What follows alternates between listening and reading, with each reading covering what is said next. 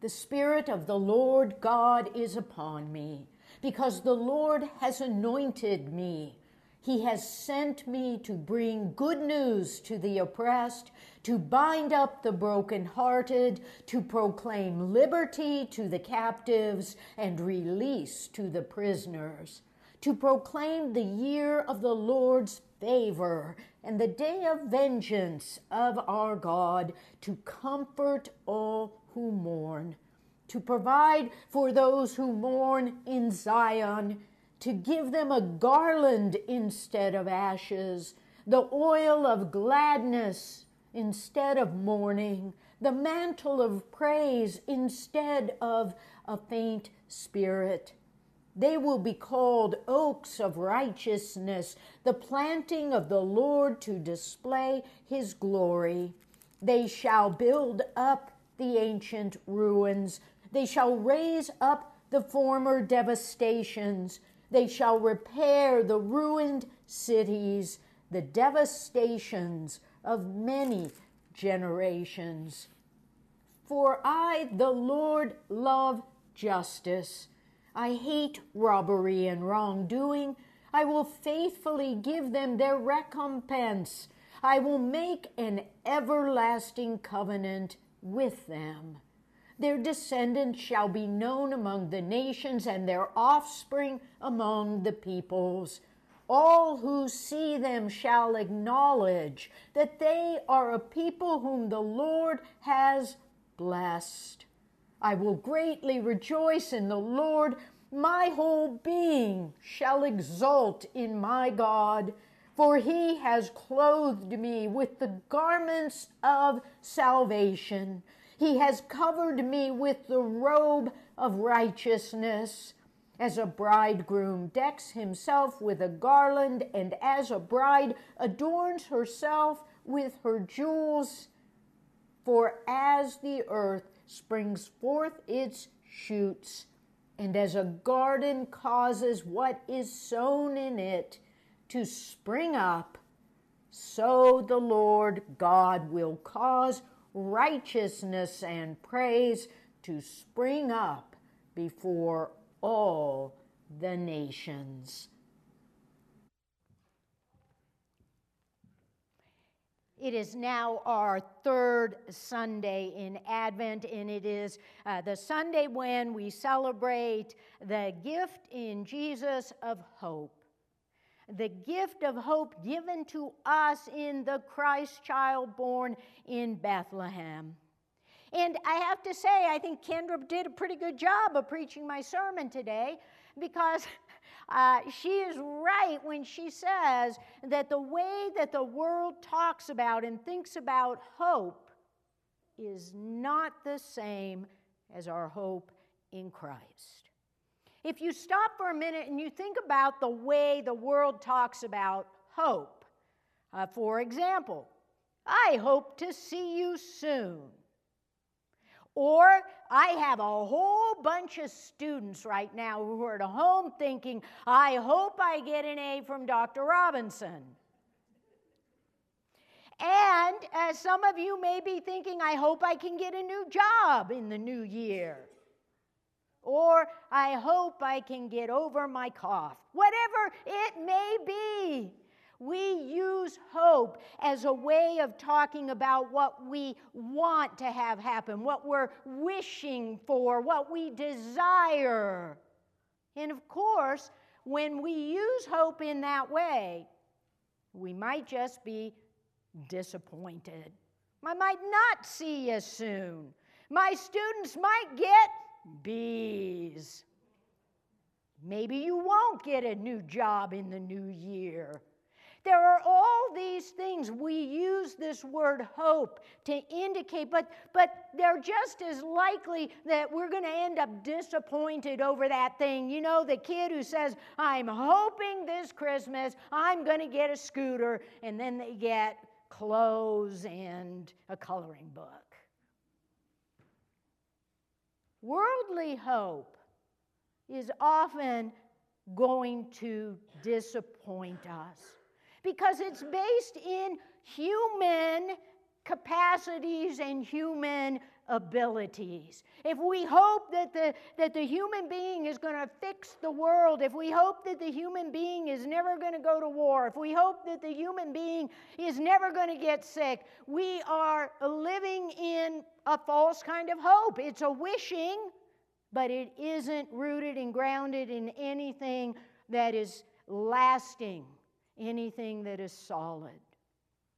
You see, when we talk about our hope in God, we are talking about a hope that is literally promised by God to be fulfilled. We may not see it immediately, we may have to wait for it and watch for it, but it is a sure and certain hope of God's promise of salvation, of God's promise of restoration, of God's promise that things will be as they should be in God's time.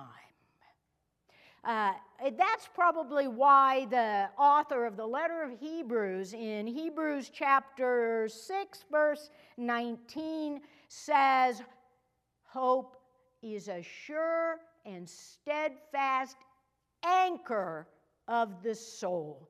Now that is such a great imagery of what hope is. It anchors us to God. When the seas of life are stormy and rocking, we are anchored to God. We may drift a little here, we may drift a little there, but we are anchored to the sure and certain promise of God that we will be restored, that our salvation will come to those who watch and wait and hope in the living God.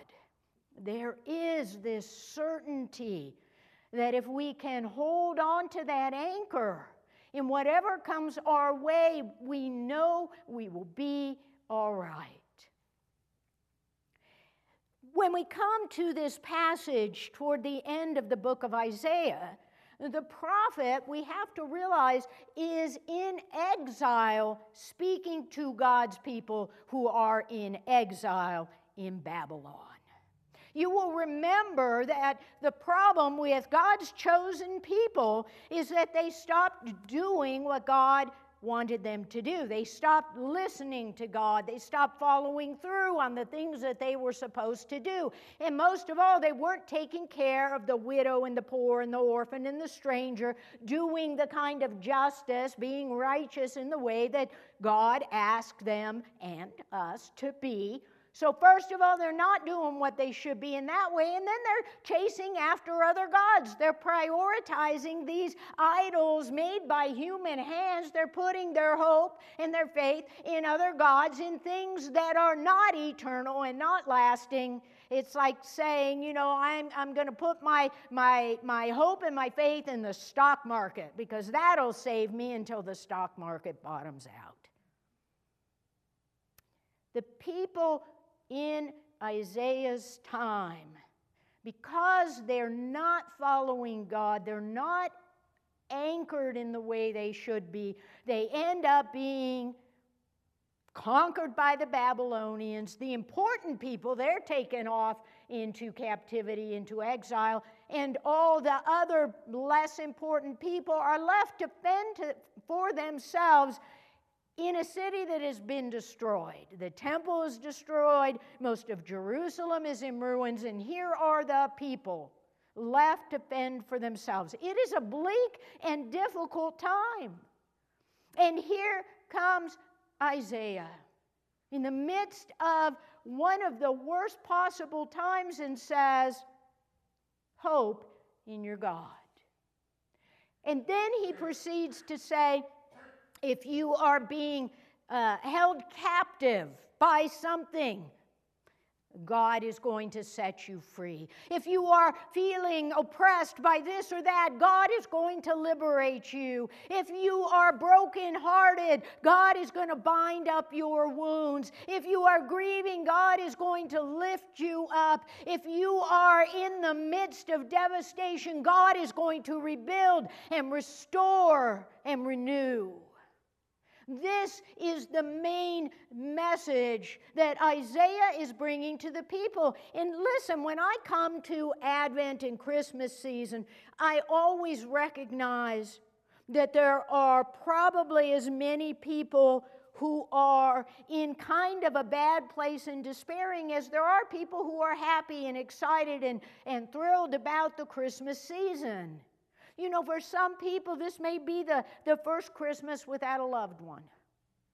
Or maybe this Christmas they have an illness, or someone they love is ill. Or maybe they're disappointed that their family can't gather together and they're going to be kind of on their own this Christmas. There are always people who feel a little bit hopeless during this season of Advent and Christmas. And yet, Isaiah says to all of us, you are anchored in the living God. No matter what comes to you in any season of the year, you will not be overcome by the waves if you realize that your hope, your salvation is in the living God who is sure and steadfast and His promises are true. We always have to be open and awaiting the promises of God, no matter how long, oh Lord, those promises take. So Isaiah gives us this picture of how we are to rest in that hope in God, no matter what else is happening. If we place our hope anywhere else, we're sure to be disappointed in one way or another. But the salvation of our God, that renewal, that restoration, that is what we hold on to as people who believe in Christ. Now, I think there's a second piece of this message of hope from Isaiah. He's clearly saying to us, whatever you are feeling, wherever you are at, if you feel like you are in exile, if you feel like things aren't going the way you want them to go, if you're afraid of something, hey, our God, the gift of hope in Jesus is a sure anchor. Hold on to it, and God will hold on to you. But Isaiah is doing another thing here. Think about this. Isaiah was faithful through all of the stuff leading up to being conquered by the Babylonians. He spoke God's word. He did everything God asked him to do, and yet he finds himself in exile with all the rest of them, longing for home, longing to be free. And yet, what does Isaiah do? He brings hope to God's people. He brings hope to those who are in earshot of him. And it says to us that you and I, we are to bring hope into a hurting world. We are to bring the message of that hope and that sure and steadfast anchor in God to others. If you know people who are feeling down and out this Christmas season, we are the ones who, like Isaiah, are to go to the people and speak the hope and the promises of God and lift them up. There is a high school in around Las Vegas somewhere, and it's got 3,000 kids in this high school, and at least a third of the kids are in poverty. They are in the foster system. There's a lot of tough stuff that's going on with the kids in this high school. And so every year they have a program they call Wishmas, where they have the kids write down what they would hope to get for Christmas and why they want that. Well, one of the teachers at that school, upon receiving the spreadsheet that had 900 kids in need of something, as she was reading this, she made a video which went viral, of course, because she's reading some of the things that these kids are asking for on this list. Like one kid says, I'd like a bag of chips so I'm not so hungry at Christmas. And another kid says, I'd like a pair of slippers because I'm always cold.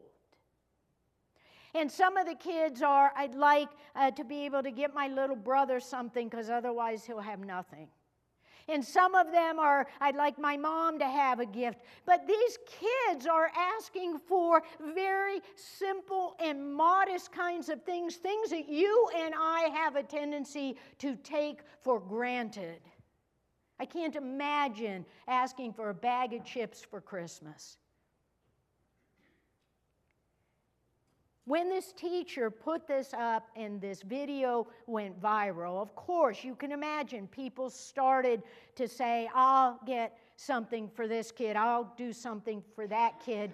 And probably by now, all 900 names on that list have been granted what they were hoping for Christmas. But listen, that's not the real hope that we find in this story. In fact, some of the kids are probably disappointed now. I asked for chips. I could have had an Xbox. You know what I'm saying. But the real hope is this, that the goodness of the world still exists. That people who are willing to help those in need will step out and go above and beyond and go the extra mile to help someone who's in need. That they will say, you're not in this alone. You're not left to fend for yourselves. There are people out there who will care for you, who will help you, who will lift you, who will remind you that this world has hope that is grounded in restoration and a good future. These kids were lifted by the relationships of other people who were willing to walk with them through this season.